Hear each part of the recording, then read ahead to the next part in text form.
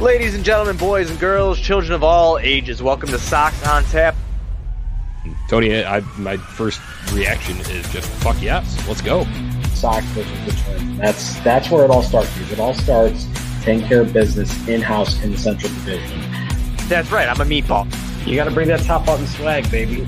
It is always great to beat the Cubs. And I'm a homer, so I always say they're gonna. Dallas Keuchel Lamson got some beards that you should be afraid of.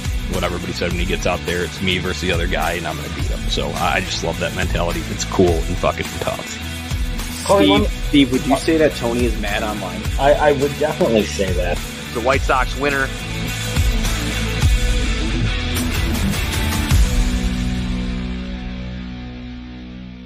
White Sox fans, welcome in. It's Sox on Tap. We are here with our 2021 season reflection show. Johnny Nani joined by Tony Marchese and NWI Steve. Gentlemen, tough way for us to go out, but as we always do, let's sit here and reflect a bit. First of all, how you guys doing tonight? Johnny, I'm doing fantastic. It's great to be back on the microphone with you. It's great to see you, Steve. I know we got to enjoy a few beers over the weekend. I've got to say, great performance by both of you in the garage, in the basement. I think we killed enough beers to finally get ourselves over the hump of the 2021 White Sox season being over. What do you think? Hey, yo. Yeah, I would say that given what we were able to accomplish this past Saturday, I was really proud of the effort that we all put forward. We stepped it up and we left it all out there. And I think it was a good way for us to just kind of shut down this 2021 season and have a good time in the process. Yeah, boys, that was a good time on Saturday night. Glad we got to meet up and kind of talk through a little bit of what we'll also do some airing out of here. Obviously, not the end we wanted for our 2021 White Sox. I'd be lying if I said wasn't still a little bit sad, Tony. We were checking in on each other, wellness checks last week after the elimination, and I would tell you that I'm just physically I'm fine, but I'm just sad. Just sad. I'm still a little bit sad. You wanted to see this team go further. I think we all, we predicted all of the Sox winning series. That did not come to fruition. So once again, bitter at the end, but let's start right there and jump off with, since we didn't get to reconvene until just now, final thoughts on how this thing went down and finally crashed and burned. Final thoughts on how it crashed and burned. That seems real early on in this show to even go there, Johnny. I think that, I think as a White Sox fan, all of us wanted to see this team win. I think we all had expectations for this team to win, and I think that they could have won this series if they had done a few things differently. Overall, at the end of the day, the White Sox season was fucking fantastic. It was a good ride. I think all things considered, it's one of the most fun we've had as White Sox fans in a long time. That said, Johnny, that word sad, Still feel sad, will be sad all winter. I think Tuesday's ball game after the rain out was the ultimate letdown, but it was also a game that we've watched before many times this year.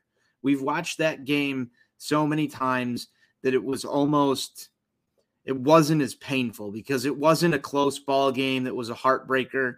It wasn't a, pitching duel that you wind up giving just one run up and, the offense didn't show up at all. No, you got your asses handed to you on a fucking platter by the Astros on Tuesday. Gavin Sheets, my guy, the only one that came through. Got to give him the special shout out here. But overall, we've seen that White Sox team play this game this year. We've seen this White Sox team play a game like they did on Sunday night at home in front of the crowd. Just unfortunate that we saw the version of the White Sox on Tuesday and not the version of the White Sox we saw on Sunday. And that's what happens. It's baseball. I think they'll be back. I think there's changes to be made. This thing ain't perfect. A lot of young guys, a lot of guys who are postseason vets didn't show up and do what they needed to do. That's a recipe for fucking disaster, guys, is what it is. Very frustrating to see this team go out with a whimper the way they did, especially on their home field. I had talked about, and I was really leaning into the fact that they had been the best team in the American League at home all season and really did not expect them to go out there and lay a giant fucking goose egg out there the way that they did. And I think that's Tony, to your point, what made it that much more frustrating to be in the ballpark, to watch it, coming off the high of Sunday night and all the emotion, and then to just have that letdown. Like I said, it really was a gut punch that I didn't expect to have happening. I really thought that they were going to be playing a game in Houston the following night on Wednesday. And here we are now. It's been almost a week since the elimination, and it still stings. And this is one that it's probably going to sting for a while, especially as we're sitting here watching the Boston Red Sox just launch balls into the night constantly against this Houston Astros pitching staff, and seeing the type of performance that I believe we all expected to see from our Sox against this Houston team. That's probably not helping the emotional state of us collectively as a unit or the fan base as a whole. Right, Steve, just building on that point there, because you guys made a lot of points that I would have said, maybe just some specific things. Offensively, I'm very jealous right now of the Boston Red Sox being able to string together multi-run home runs in multiple times through multiple games here against the Astros. Really wish, like you had said, Steve, that our Sox would have been able to do that. Something about ball go far, team go far. It might have been said a couple 3 times on the show this year. Other than that, something I talked about at the All-Star break, Tony, starting pitching durability would have been key for the second half. And guess what? The durability faded, and as did the White Sox in their kind of, last push this season.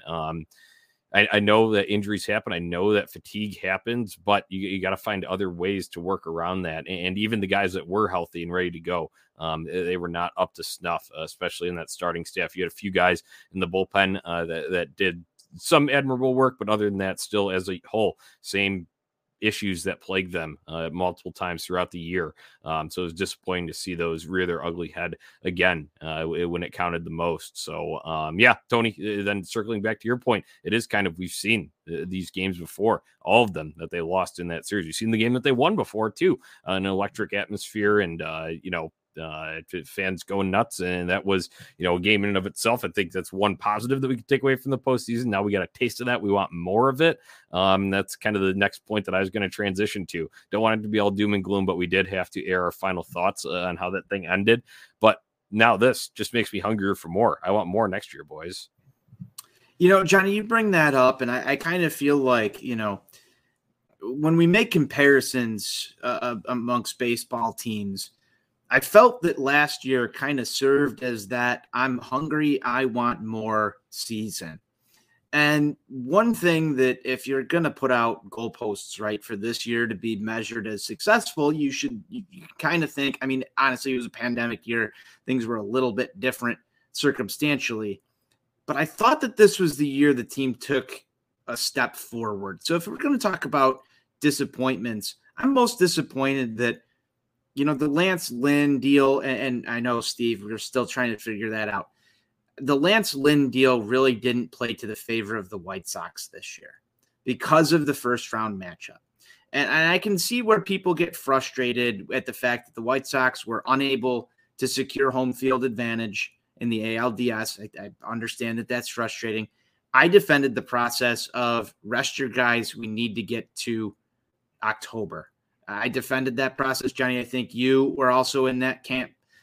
There was a lot of guys in the starting rotation that you talked about, Johnny, not, having the same durability as it did early on in the season. There were a lot of factors that went into some of this stuff. But I think that, if I'm going to mark this season as a success, outside of what I said earlier, this is the most fun we've had as fans. It's okay to appreciate that. But if you're going to mark this season as a success for this team, sure, you took the AL Central, but you also made the playoffs last year, and you got one win. You did the same thing this year. Something has to give at that point to try and get you to that next level. And I don't know if this team has that same gear that you're watching right now with the Boston Red Sox to kind of turn that on in the playoffs and do that when they need to. I think that's the biggest question that I have, and that wanting more. I want that type of offensive output over the course of 5-6 games now next year, instead of, we've seen it show up twice this week, we know they can do it. That's what I'm looking for. How do you manage 5-6 game stretches, because that's what you're going to need to do in October. You want a simple answer to that question, Anthony? Sure, go ahead. The answer to that would be having guys in the lineup that have an offensive plate approach, that aren't going up there free swinging constantly, while they certainly can have some explosiveness in their bats. This has been one of the greater problems that has plagued the White Sox organizationally for probably the better part of a decade now.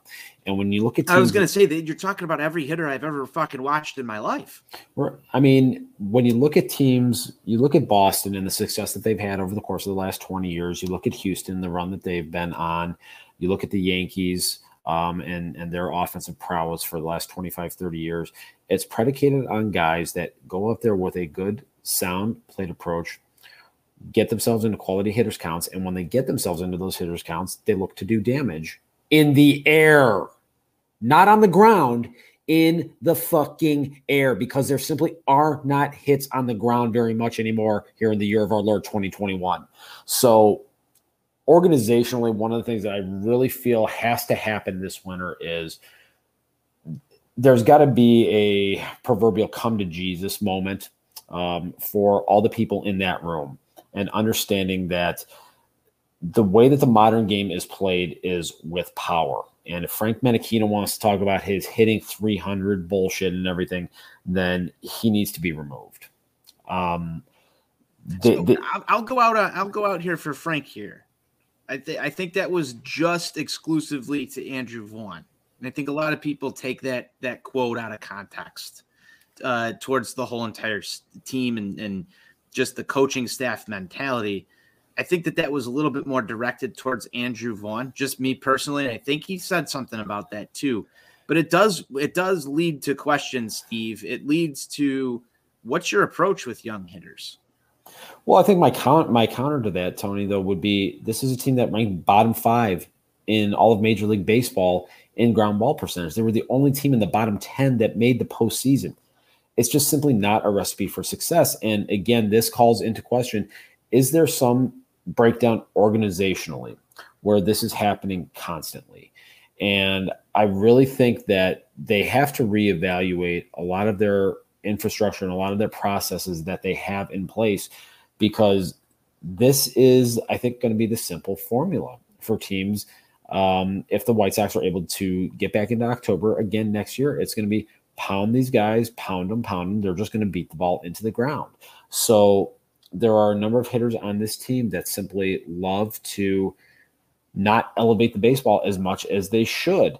And something has to change with that over the course of this winter here, whether that is a roster construction issue or getting guys to tweak their swings and tweaks their approaches. Because sure, it might work against Kansas City, might work against Minnesota, Detroit. Steve, where do you go to here, though? Are you talking about hitting first pitch fastballs that are right down the middle if you're Yoan Moncada? You look at this roster up and down, and every guy's got a different fucking approach, right? Like, you've got Yoan Moncada, who's going to take the first pitch no matter what it is. And it's normally a strike right down the pipe to him, and that's the best pitch he's going to see every at bat.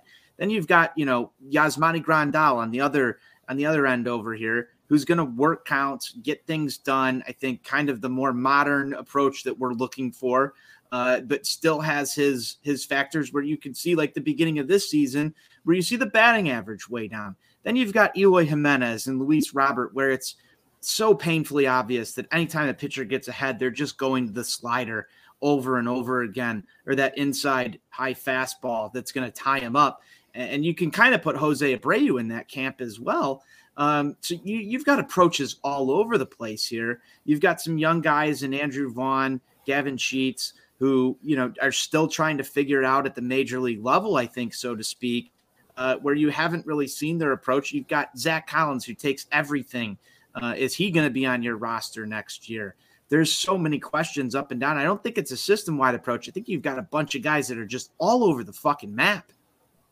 Well, I think part of the issue and part of the reason why I say it looks like it could be a system-wide issue is, back a couple 2-3 years ago when they had hired Matt Lyle, and he was working down he was a roving instructor throughout the minor leagues, and he's one of the guys that your baby boy Gavin Sheets credited with helping to kind of get him over the hump when he was down in Double-A Birmingham, and ultimately getting him to the point where he was able to be a solid contributor to this team at the major league level, and really looks like he has cemented his position as a guy that is going to be counted on in some capacity here in 2022 and going forward. Lyle was a major proponent of the quote-unquote launch angle approach to hitting. And, I had read the book, The MVP Machine, back in 2018, and Lyle was great book about Jose Abreu. Fantastic. But, Lyle had some really interesting quotes in there, and just his talk and his overall philosophy to hitting. And this is a guy that the team dismissed after one season for reasons that nobody can quite understand. So that's where I come back to this, that I believe that is an organizational system-wide issue, that they brought in somebody from the outside that was trying to modernize the organization and the way that they were and their approach to teaching hitting, and they immediately got rid of him. A lot of people were very happy when Matt Lyle was picked up by the White Sox. That was a big thing here. Just, what was that, in 2019, 2020? I think it was 20. It was 18 or 19. Late 18 going into 19.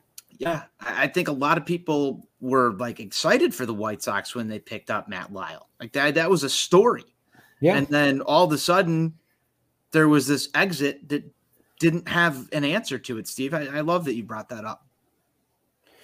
Yeah. So, whether it's, bringing in someone from outside the organization, there are so many different guys at some of the various academies and private institutions that are cropping up across the country, similar to, the drive line approach on the pitching side of it here. Maybe this organization really needs to take a look in the mirror and say, we got to swallow our pride here, and we need to bring in somebody from the outside here to kind of cleanse what is going on here. Right, Steve. This is something that you and I briefly discussed in person on Saturday, but it's that, I'm sure it's part of it. There's probably organization with guys at the top, guys at the managerial level that are going to be taking place. But I want them in a room hammering this shit out early on, formulate the plan right now while this postseason is going on. I'm sure there's a lot of unwinding going on right now. I understand that, but you want to also be able to jump the gun on decisions like that and get them before other organizations that are maybe a little bit more savvy in that regard snatch them up. So I want to, you'll never see reports or pictures or videos of it, but I would hope that there are multiple brainstorming sessions going on, and that's not just Rick Hahn and the upper brass up there. That's those guys with Tony La Russa, with a Frank Mancino, hey, are you going to change, or are we going to have to go out and get these different guys? Shelley Duncan, what the fuck is your purpose here? Stuff like that. I hope they're in the war room early and often. And it's weird to say because baseball is such a long off season, but hey, if you ain't first, you're last in this thing. So that's where I kind of stand on it, Steve, just elaborating on something that you and I discussed briefly there. So there'll be plenty of time this offseason to discuss what the specific moves should be for this team, and filling needs, filling holes, and obviously a little better picture of where things stand. We're going to have negotiations between CBA, all that stuff going on. So it'll be a long process of doing this. So we'll revisit this at multiple junctures throughout the offseason. Since we're still in reflection mode, guys, and these last couple topics have brought things down once again. Hard to do that, I know. Let's bring it back up with some of our favorite moments from the season, because this should be a fun segment. If we're looking back on the White Sox overall, like Tony said, one of the most fun that we've ever had on the south side of Chicago. So go ahead and just start with a few. Let's have some story hour time here. Yeah, story hour time. Few fun moments from the year. Absolutely, for me, one of the best years just as a fan, from a fan experience standpoint. Got to do the scout seats with Jake Trojan and Jen and Doug early on in the year. Steve, that was the first time I got to see you in a while at the ballpark. That was back in limited capacity. That was a good time. Didn't actually get to sit in the scout seats, though. Things were weird. They were spread out, so it was just regular seating behind the Scout seats, but got the free beer all game. Great day. Getting to go with our guy Buzz, seeing him make out with a chicken. That was a fun time. That one's memorable. There's some pictures that are online. You can go and find them. It was like the same day that the CDC said, don't, touch chicken because there's like a salmonella outbreak. And I found that funny because Buzz was all over that thing. He likes a good cock. Then there's the Field of Dreams game. Did we just officially hit Sox on Tap after dark? We don't know. Then there was the Field of Dreams game, Steve. I think driving home from that was just such a fucking great experience. Stories that I'll tell my grandchildren about that night. That was, you had to be there. The suite game, got to hang out with all you guys in a suite. We killed a bunch of beer that night. It was almost as debaucherous as what took place in my basement just like 48 hours ago. And then the playoff game, man, like you just run them down. Like there were so many good times at the ballpark this year. The tailgate, we destroyed Orbit. That the Piñata, that was a fun ass time too. There was a lot of good times here, but I think, overall I've got to go to Gavin Sheets' first career home run. And then the time that I got covered in funnel cake when Gavin Sheets hit another bomb, later on in the year. That was fun. Also got to go to Milwaukee. That's so many good times this year. It's too hard to pick, Steve. I'll toss it to you. You're 100% right, Tone. I was talking about this over the weekend with both of you, is that in the part of 4 decades that I've been following this team, there was only one season that I've had more fun watching this team than this year. And I think we all know what that season was. But from a moment standpoint, opening day, just being able to get to finally be in the ballpark again, having that 18-month layoff of not being able to see a game in person and then just being able to go there. Granted, it was in the limited capacity circumstances, but still just to finally be home again and to have part of that regular routine that has been such a fixture for us for so long. That was a really emotional day. I know for myself and for a lot of people out there.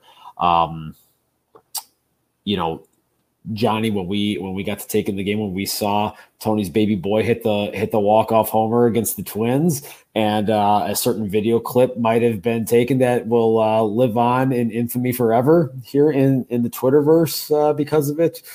So that was definitely a moment. Seeing Brian Goodwin hit a walk-off against Cleveland and flip his bat to the fucking moon.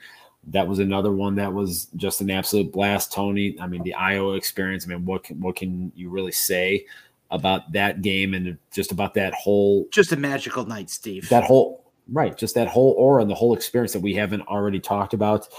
It was just absolutely spectacular. That first 100% capacity day, that tailgate. Johnny, I know you weren't there with us, but your memory lived on in spirit with us that day. I mean, before the torrential downpour came, the mudslide. The mudslides, we were stone colding beers. Incredible. It was just, it was like officially we're hashtag back officially, and so that was definitely a lot of fun. And then I know for me, being able to go to Cleveland, watching this team clinch the division. Very subdued celebration. I was a little disappointed about that. I wanted to see them dogpile on the Indians field. I wanted those motherfuckers to have to watch the Sox celebrate in glorious fashion. But I talked about this that night, just knowing that my last memory of the Cleveland Indians baseball team will be the Sox clinching a division on their field is something that will warm my heart for the rest of my life. And then Game 3. I mean, just being there, that atmosphere, it was absolutely electric. We had a great time beforehand, and just the buzz that was in the ballpark that night. Sox fans, we catch a lot of shit locally and nationally from members of the media, but we showed out that night, and we showed everybody what baseball at 35th and Shields is all about. Guys, just since you left it on that, I think Gavin Sheets, your guy, Tony, described it perfectly. There was an instance where Astros made a pitching change with Sheets on first, and you see the White Sox video and he turns to Daryl Boston, and you can see him mouth it. You can't hear it, obviously, because it's raucous. And everyone's singing, nah, nah, hey, hey, goodbye. And Gavin Sheets just turns to Daryl Boston, and he goes, this place is wild, man. And Boston nods back and says, I know. And that's how it should be. That's how it should be. So that's at least one, end of the season sort of thing, since that was the second to last game. And like just to your point there, Steve, everyone showed out that night. I'll go back and I'll start it at the beginning when we were at limited capacity. A home opener, Lance Lynn complete game, but that whole setup of that day, I just have memories from that. Steve, we met up at Wings and Rings before, got a nice solid base down, continued to put down some beers, and guess what? Before we even went over to the ballpark, we saw the delayed notification. So a lot of people giving Jerry some extra money, getting in there early. We were at Wings and Rings for a while, waiting that thing out, went over at the perfect time. Got in there, no problems. It was still limited capacity, and just that day just worked out perfectly. And my guy, Lance Lynn, shoving a complete game on the home opener, making a statement. That's when you first got the real taste of him turning around to the camera and all his antics, and everybody loved it. You had the Yerman blast in that, Yohan Moncada going early in that one too, an opposite field shot. That was awesome. And the series of games kind of that I had from limited capacity games, and I reconnected with the 500 level. I haven't been up there in a long, long time, other than maybe some one-off individual games that I didn't have as part of a ticket package or something. I saw Carlos Rodon's no-hitter shortly thereafter from the 500 level with my dad. Cold as hell that night, but what an experience seeing a no-hitter in person. It was just unbelievable for, only having 22% capacity it was at that time, that you could feel the energy in the building. Everybody was on pins and needles, just like Carlos was near the end. So really cool to see that, especially since we were deprived of a Lucas Giolito one in 2020. So that was a really cool moment. Another one from the 500 level in April, back when Nicky Sticks was still on the team. He walked off the Texas Rangers. It was a 2-1 ball game, but that was a great day. I was at Cork all day beforehand and met up with a bunch of friends there, and then went up to the 500 level and was able to see that in walk-off fashion. So that was fun from the early days. And then, Tony, you and I, there were some games in between there, but you and I went to, then actually even still at limited capacity, but I was at the walk-off when Abreu got home on the wild pitch against the Royals. That was an extremely electric one. I loved all the guys waiting on the dugout, on the railing there to celebrate. There's some great pictures, videos, moments from that.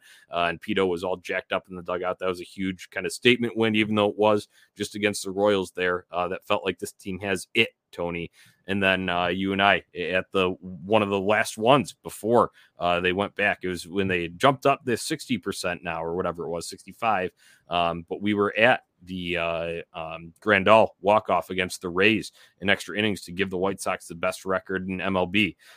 That was just an incredible experience. You, me, and your son. Yep. It really felt like kind of full capacity, even though it wasn't. And it was a day game, but just to see that excitement return for a day game on a getaway day.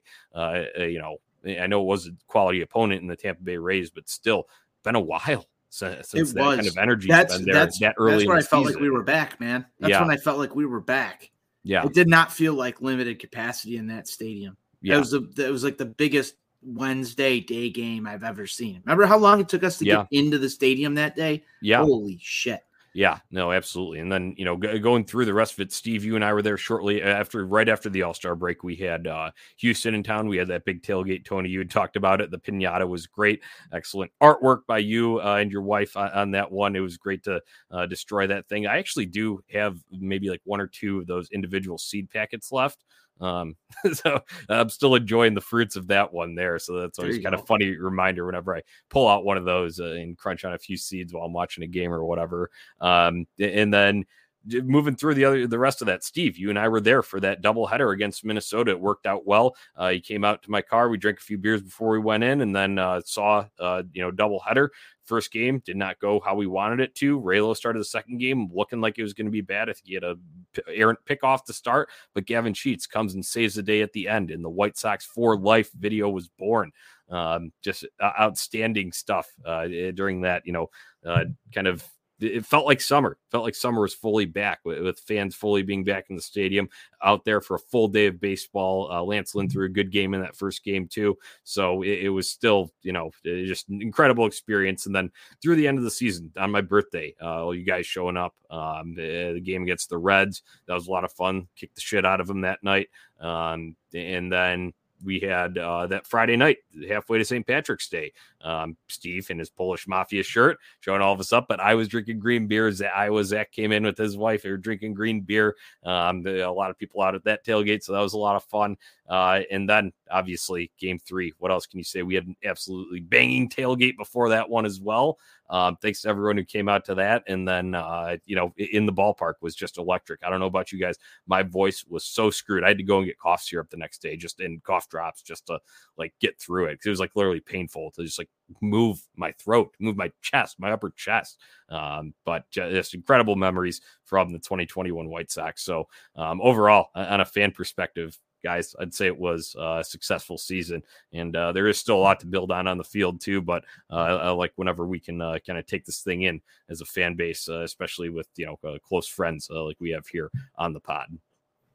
Yeah, I was gonna say, I think one thing rang kind of true through everything we said. A lot of memories made together, I think, from us here.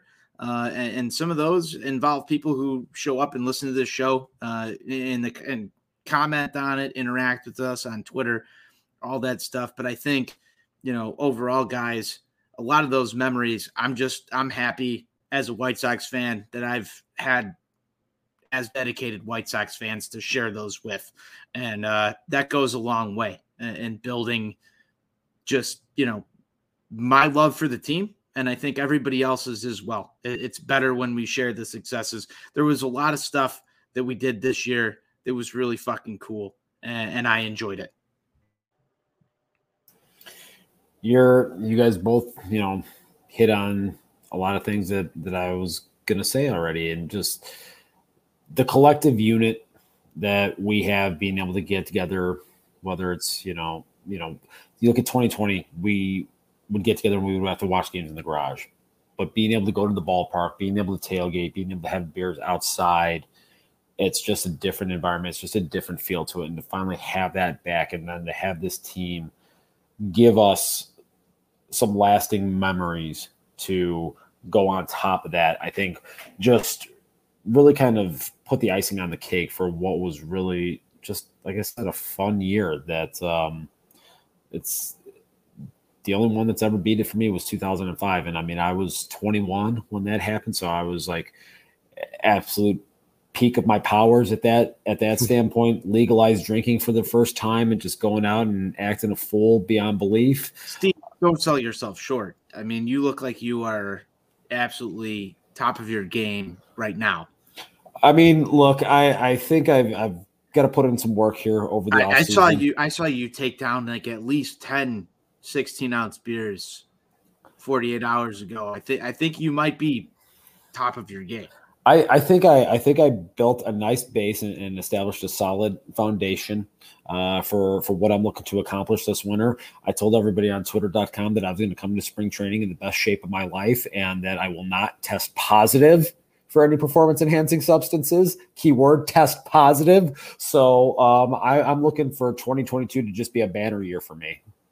Yeah, absolutely. All right, so we're talking about our performances here, guys. Let's revert back to a little bit of performances on the field. Obviously, a lot of memories from this. But who are your favorite players to watch on the 2021 White Sox? This is a great question. And I can start to see Tony shaking head a little bit. I'll just start off. Lance Lynn and Yasmani Grandal for me. When Yaz came back and got hot, I was at that game where he hit 2 3-run home runs against the Cubs. Man, you just felt like this guy's the most unstoppable hitter in baseball at that point. And I've always loved Lance Lynn. I loved his antics. I always have. I was thrilled when they traded for him. Thrilled when they signed him to an extension. I saw multiple quality outings from him this year. Obviously, I talked about the home opener. There were other times too, just huge strikeout spots. The antics, the throwing the belt at the umpire when he was, getting some work in with the trainer before, after he was coming out after an inning and they wanted to check him. All that stuff just adds the persona. And I think in the long run, it's a good thing that Lance Lynn is around here. He feels like home here on the South Side. So I think we embrace that. And, we've got Fear of the Beard shirts going on. We got a theme for him going on. So I want to see the beard maybe a little bit thicker next year. You just stole my meatball take. Just like the one, the one that's based off of from him in Texas. Yeah, maybe a little bit bigger. So get back to a little bit of the ZZ Top, get going on that look. But those are my two favorites to watch this year. Let's go. Just whatever doesn't have to be two. It can be one, multiple. Go ahead. I just wanted to air this out because this is a good one. I'm so mad. I'm so mad that you did that. So fucking mad you did that. Like, I'm not even kidding. I get out the shower the other day where I do all my thinking. And I'm like, meatball take for the next Sox on Tap. Lance Lynn needs to grow the beard longer. That was like in my head. I don't know how you fucking stole that. I don't know if I was drunk and said it the other day or if you came to the same conclusion. But Jesus Christ, man, that was my meatball take, was that the reason that the Sox did not win the Lance Lynn deal is because he shaved his beard down a little bit and he needs to grow it back for next year. But anyway, favorite players this year, I think, Johnny, you covered Lance Lynn very well. Same reasons that I love Lance Lynn. Just he's cool and fucking tough. There's no ifs, ands, or buts about it. He's cool and fucking tough. Lance Lynn, he doesn't care if it's Vladimir Guerrero Jr. He's ripping you a fastball, and if you beat him, you fucking beat him. We've talked about how that could be a bad thing for Lance Lynn, but I admire the fucking balls that this guy has. They're just he's unlike he's unlike anything else that's in this rotation. That's what I love about Lance Lynn. Then you got to go to Gavin Sheets, number 2. I think that, for me, I form special bonds with players that hit their first home run when I'm there. So I had that happen a couple times this year, and Jake Berger is another one. He's always been one of my favorite guys ever since he came on Chi Sox Weekly with us, Johnny. Berger's he's a good dude. Love him, love his team choices. He's a Green Bay guy. He's a Blackhawks guy. He's a White Sox guy. Like, that's the trifecta right there. Love Jake Berger. Sebi Zavala, I loved watching him play this year as well. Also another Chi Sox Weekly guy early on. He was a guest on that show. But watching him rip 3 fucking dingers when I was sitting front row after I watched him warm up for that game, that dude, that day he was dialed in. And I think that Sebi had a good year. He had a good showing. But if we go off the radar a little bit, Ryan Tepera is quietly one of my favorite guys I watched this year because he was an under-the-radar acquisition.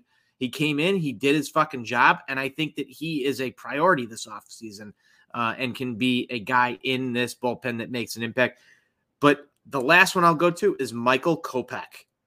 I liked watching him this year. I don't know if I was satisfied with all of the results, but it was good to see him back this year and show that he can still shove. Steve, all yours, buddy. I'm going to complete the trifecta here. Lance Lynn, obviously, he's I think he's the spirit animal for Sox on Tap. Johnny, you nailed it. He's guts and nuts. That's what that guy is. Here it comes, motherfucker. I don't think you can hit it. If you do, I'll tip my cap to you. Otherwise, I'm going to grab my nuts and tell you to go sit the fuck down. How can you not love that guy? I mean, he's just he speaks for all of us, I think. And the other guy that to me really jumped out this year, Carlos Rodon. And I know the last month or so of the season obviously did not play out the way that he wanted to or the way that we as fans wanted to see it play out. But he finally showed the promise of a guy that was the number 3 overall pick in the draft back in 2014. And so for him to finally put it all together after being non-tendered over the winter and wondering, was he even going to be a part of this team? And, some idiot may have even wrote an article saying that it was time for the Sox to move on from him. Well, good thing they didn't listen to that moron. Yeah. But some idiot agreed with him too. Yeah. A lot of people might have agreed with that article. Yeah. So to see him, I admit it. Yeah. Hey, I'll take that L. It happens. Won't be the first one I'll take. Always glad to be wrong when it benefits the White Sox. 100%. Because the best thing about that scenario, Johnny, is if we're wrong, we still win in the end. That's what makes it so great. So I will be wrong. If I'm wrong in those circumstances, I'll take it all day long. So just seeing him finally put all of that together. And now it's really going to be interesting to see what happens with him as he hits free agency for the first time, because I think he solidified himself this year. And I really believe it's important that the White Sox find a way to have him back in some capacity in this rotation going into 2022. Yeah. Right. All good points there on players. Guys, another thing that just when we're talking about players here, 2020, nobody was able to. So, yes, we did see them play for the team. We watched plenty of videos. We watched plenty of the game, watched plenty of replays of games. So, but seeing these guys that you got in person for the first time, hey, I know you got caught in a lot of flack, and rightfully so for how he performed down the stretch. But I went to games against the Blue Jays and the Rays earlier this year where Dallas Keuchel went like 6 to 7 innings in each of them and kept them to under 2 earned runs. It was impressive stuff there. So that was at least when Keuchel was still formidable earlier in the year. It was good to see him. It was good to see Yaz for the first time. I was so excited. He had the jersey last year, got to finally wear it, and then that's where I was going there. Obviously Liam Hendricks was a this offseason guy, him too, but Luis Robert, because that man was built in the lab, as we talked about after the White Sox clinched the division. We were talking about all the home runs in that game. And this guy is going to be MVP level shit for multiple years to come. And I can't wait. It was great to get our first, and this is an injury shortened season 2, and look at the numbers that he still put up. I can't wait to have this guy for a full 162 game campaign, hopefully deep into October going forward.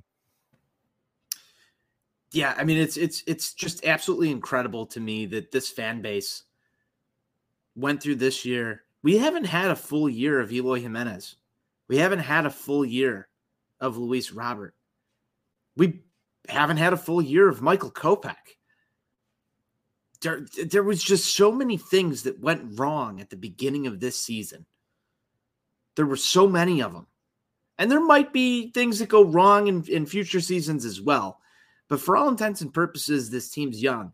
But it's also in a weird spot with its contention window, because I was looking at this the other day. I forget who put it out on Twitter, but they were like, you've got decisions coming up on Anderson. You've got decisions coming up on Lucas Giolito. You've got decisions coming up on Jose Abreu. And this is all in like the next 3 years, right? And we don't know what's going to happen with the CBA. I think that there was an olive branch kind of extended in this thing this past week with the housing for minor league players. So you're starting to see things happen in negotiations that we're not going to know how bad it is until we get to the winter and the World Series is over. I'm trying to check the score on Boston. It's on a commercial right now. 11-3 Boston. 11-3. There we go. Houston can just rot in hell for all I care. But I think, next year is going to be interesting, especially with the CBA stuff. And then you come out of that and it's, what are you doing with Jose Abreu? What's going to happen with Lucas Giolito? You're going to have to sign somebody else to shore up some of the rotation. You've got Dallas Keuchel on the books. What are you doing with Kimbrel? We're going to get to a lot of that this offseason, but it's also, Steve, I don't know how you feel about this. That window of contention right now seems a little bit shorter than what I had anticipated coming into this. I don't disagree with that. I think that's where it is really incumbent upon this front office group to figure out the best way to augment this team that they have in place right now, because it is officially go time. It was go time coming into this season, but it's really go time for the very reasons that you mentioned there, Tony. You do only have 2 years left of control on Lucas Giolito. You've only got a couple of years left of control on Tim Anderson. So you've got to make some things happen now. And if a certain 85-year-old guy that I have a tremendous amount of contempt in my heart for were listening to this broadcast, and I don't know why he wouldn't be, I would sure hope that maybe he would have some pride and some self-respect. And if he really wants to win one more championship before, the inevitable happens. Is he putting all his money into the Bulls, though, Steve? We don't have the right guy to answer that question. We do not, but, if he had any pride whatsoever, which I'm not sure he does at this point. Passion, pride, courage. Yeah. Maybe go out there, and put this team in the best possible position to bring a trophy back to 35th and Shields. Right, and all those things extremely important. We saw the flaws of this team become, very evident. You went and tried to patch with Adam Eaton, that didn't work out. It's hard to even believe, sitting here reflecting on the season, this is the first time I'm mentioning Adam Eaton, but it just speaks to your guys' point about there are things that need to be rectified here, and obviously lots of tweaking that needs to go on, and then setting yourself up to extend this window, keep it open for as long as you possibly can. But on the flip side of that, maybe a little positive, Nani, here. I believe in Eloy Jimenez. I believe in Luis Robert. I believe in Yohan Moncada. Those are three guys that are locked in here that, let's be honest with ourselves, I don't think all of them will completely unearth it, as we kind of discussed in person on Saturday night. But all three of those guys have the potential to win an MVP award. So if you get two of them flying at their highest in one season, it could be a magical ride that kind of helps carry the rest of the team. And obviously you're going to need all that other stuff in place, and you have to do it, patchwork it your best way that you possibly can around it, because, you need depth. I'm not discounting the importance of that, but you did do a good job, Rick Hahn, of getting these guys locked in, at least to lay down a base for the extracurriculars that need to come in to make this thing totally come to fruition. You guys at least agree with that? I'll give Rick Hahn that. I'll give him that he laid down the base. I think, Steve, you kind of hinted at this, and this has been brought up on Twitter, and it might be an unpopular opinion, but I kind of hinted on it earlier this year with an article about why Eloy Jimenez should be your DH. The roster construction right now, to me, is very suspect in order to sustain this thing long term, unless you make some unfavorable moves that the fan base is not going to get behind. And one of the reasons towards that is you've got a lot of corner outfield guys that hit for power, and the only one that stands out in that group is Gavin Sheets, because he's a left-handed bat. And then you couple that with the corner infield pieces that you have, and you've got Jake Berger coming up right behind some of these guys. He's arguably a fan favorite here. He's got some pop. He's got some power. He can probably be major league ready to play a full season coming up here next year, I think, at least. What he showed when he was up here is he's got that pop. I mean, I watched him just absolutely murder a ball from the 300 level that was eye level to me in the left field corner, just sail over the bullpen earlier this year. I mean, that kid can rake if you get him up here. But where do you play him? Where do you play Gavin Sheets next year if he doesn't really acclimate to right field? You've got Jose Abreu, and the fans are going to want to sign him to a lifetime contract at first base. So where do you put Andrew Vaughn if Eloy Jimenez is in left? There's depth, and then there's too much depth at the same positions. And then you go and you look at places where the White Sox need some help at backup catcher, at starting pitching, at second base right now. Just somebody who can come in and just be your everyday right fielder. There's a lot of questions that you have there, and they all seem to stack up in the same places. Gavin Sheets, I didn't expect him to come up and basically be a major league ready bat. You look at what happened to Yerman Mercedes, who you can argue that, he just had a hot month, but again, he's another DH type bat that I think that major league teams would go after. You've got a ton of these fucking guys, and they all seem to wind up as fan favorites. So how do you maneuver around this and figure out how to fill in the holes? That's the next piece of this. And Steve, you've kind of hinted at this online. I think a lot of people have. There's depth, and then there's the wrong kind of depth. And I think that that's kind of where you're at right now, because it's just hard to fill out a lineup card for next year or even 2 years ahead for this team without subtracting a bat in this lineup that feels like a key cog to one of the 5 White Sox fan friends that you talk to. There are a lot of redundancies in this roster, and it is something that organizationally they're going to have to look at long and hard in how they address. I was doing some thinking the other day, as I'm prone to do, and I thought back to the 2 most recent White Sox pennant winners. So obviously 2005, that winner, Ken W.O., his personal favorite, Carlos Lee, was traded to the Milwaukee Brewers for Scott Podsednik, who, as we all know, famously hit a walk-off home run in Game 2 of the World Series, and Ken is still crying about it to this day. And then you go back 1959. That winter before, the White Sox traded franchise icon Minnie Minoso to the Cleveland Indians for Early Wynn, who ended up winning the Cy Young that year and ultimately helped propel the White Sox to their first pennant in 40 years. So we've had two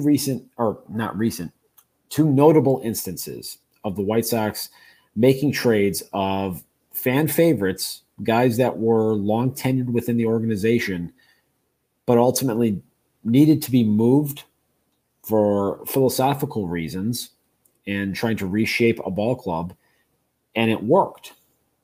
And so this is where, as I talked about online, Tony, that you alluded to, this team may have to make a move that is going to piss off members of the fan base, because whether it's as long as it's not Gavin Sheets, we're okay.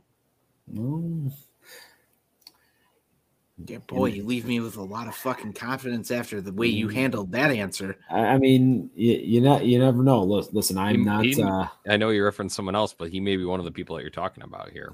No, I think he is. I like if I take my fandom away and I look at something and I go, where is somebody who's, I mean, he's a fan favorite right now, but he could wind up on the trade block to go get you a piece that's going to be beneficial to the rest of his ball. It doesn't matter whatever he winds up, as long as it's not on the north side of Chicago or in New York. I'm probably going to root for him and his team. But what if what if he gets sent to Minnesota or Cleveland? Steven, we'll talk about that. Have your people get in touch with my people. I don't like that response, Anthony. We can debate the answer. I don't think he's going to Minnesota or Cleveland, though. I just don't. Well, I would actually be more upset if he got sent to Detroit, Steve. If we're being honest here, I would be more upset if he got sent to Detroit, because I think that Detroit's going to be your competition here in the next 2 years in the AL Central that could prevent you from potentially getting back to having playoff baseball being played in October. I would be more upset if he wound up in Detroit crushing baseballs against the White Sox. Send him to Baltimore. Send him home. If you're going to send him anywhere, send him to Baltimore. You're not going to get shit back for him, though. That's the problem. Fair point. Why are we even talking about trading Gavin Sheets right now? Fuck that shit. Go trade Eloy instead. Oh, that's coming in hot. That's right bold. There. That's coming in hot. Go get Dion Vicieto. He's the key to everything. We have derailed. Yeah. You guys make good points, though. I mean, it is, kind of a redundancy. I think that's the best word to use to describe the kind of skill sets of some of these guys that you have. And it's not that they're bad. They're not bad players. It's that you just have too many of them, and you have glaring other holes that need to be addressed. So that's something that I'm sure we will mull over all offseason. Obviously, moves can trickle in as soon as we saw before Thanksgiving. Hey, the White Sox did jump the gun in 2019 when they were going in with Yasmani Grandal. So never know what can happen, how early it can happen. We shall see. Winter meetings, that should be a more normal setup with COVID subsiding somewhat to the point of where they should be having in-person stuff with the kind of the fanfare surrounding it. So I would imagine a more normal setup there, maybe some transactions. We know Rick Hahn is one to pull off moves at that thing as well. So we shall see, but there'll be plenty of time to discuss that this offseason. As we wrap up reflection, final thoughts from 2021, Steve. I know we got to get out of here in very short term. So let's just hear it. Kind of closing thoughts on this, and we will close the book on 2021. Really fun year. A lot of memorable moments. Had an absolute blast covering it, going to the games, watching with you guys.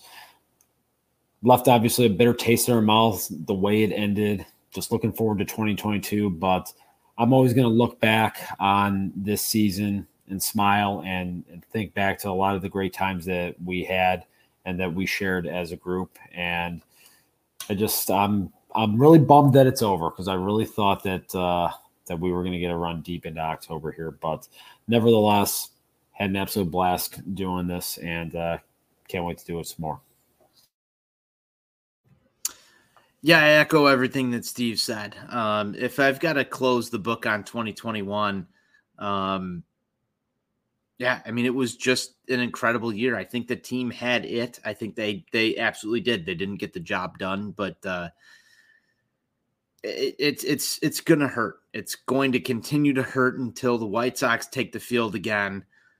And what is it, March, April, at opening day? I don't have the schedule in front of me. February at Camelback Ranch. Well, February at Camelback Ranch. They actually started my birthday this year. I'm going to try and get down there on the 26th if the CBA gets through. It's going to hurt. It's going to hurt the same way every offseason does. Only one team gets to win the World Series. And that's the sad part about baseball. There's a lot of good teams.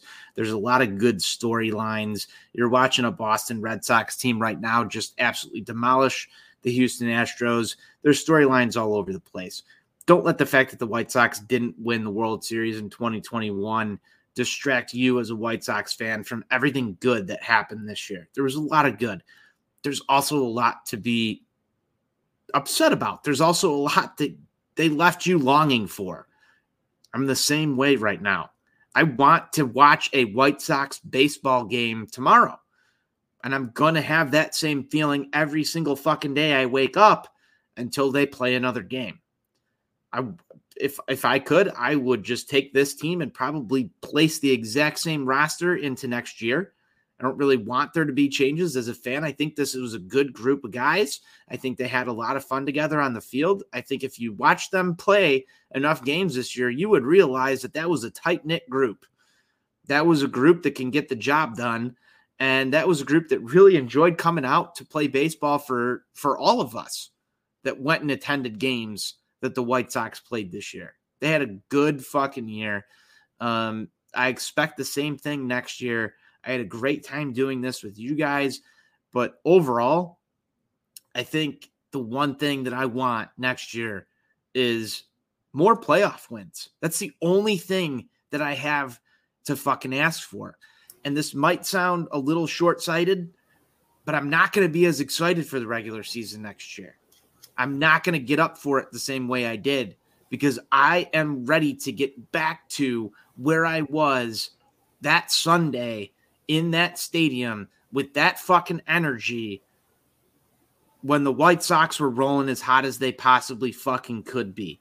That is it right there. That is the Gavin Sheets video that you brought up, Johnny, when he looks at Daryl Boston and says, this place is fucking wild. That's what I want. That's what I will crave. And there is not that is the bar for me. That is what White Sox baseball should be. That is how it should always be. And that is the pinnacle. And it has to go higher. And the only way that you beat that is you win multiple ALDS games, you win multiple ALCS games, and you go to the World Series. That's the next fucking step. That is where we need to go next year. Rick Hahn, or what was it? Rick Hahn this year said World Series or bust. This was a bust.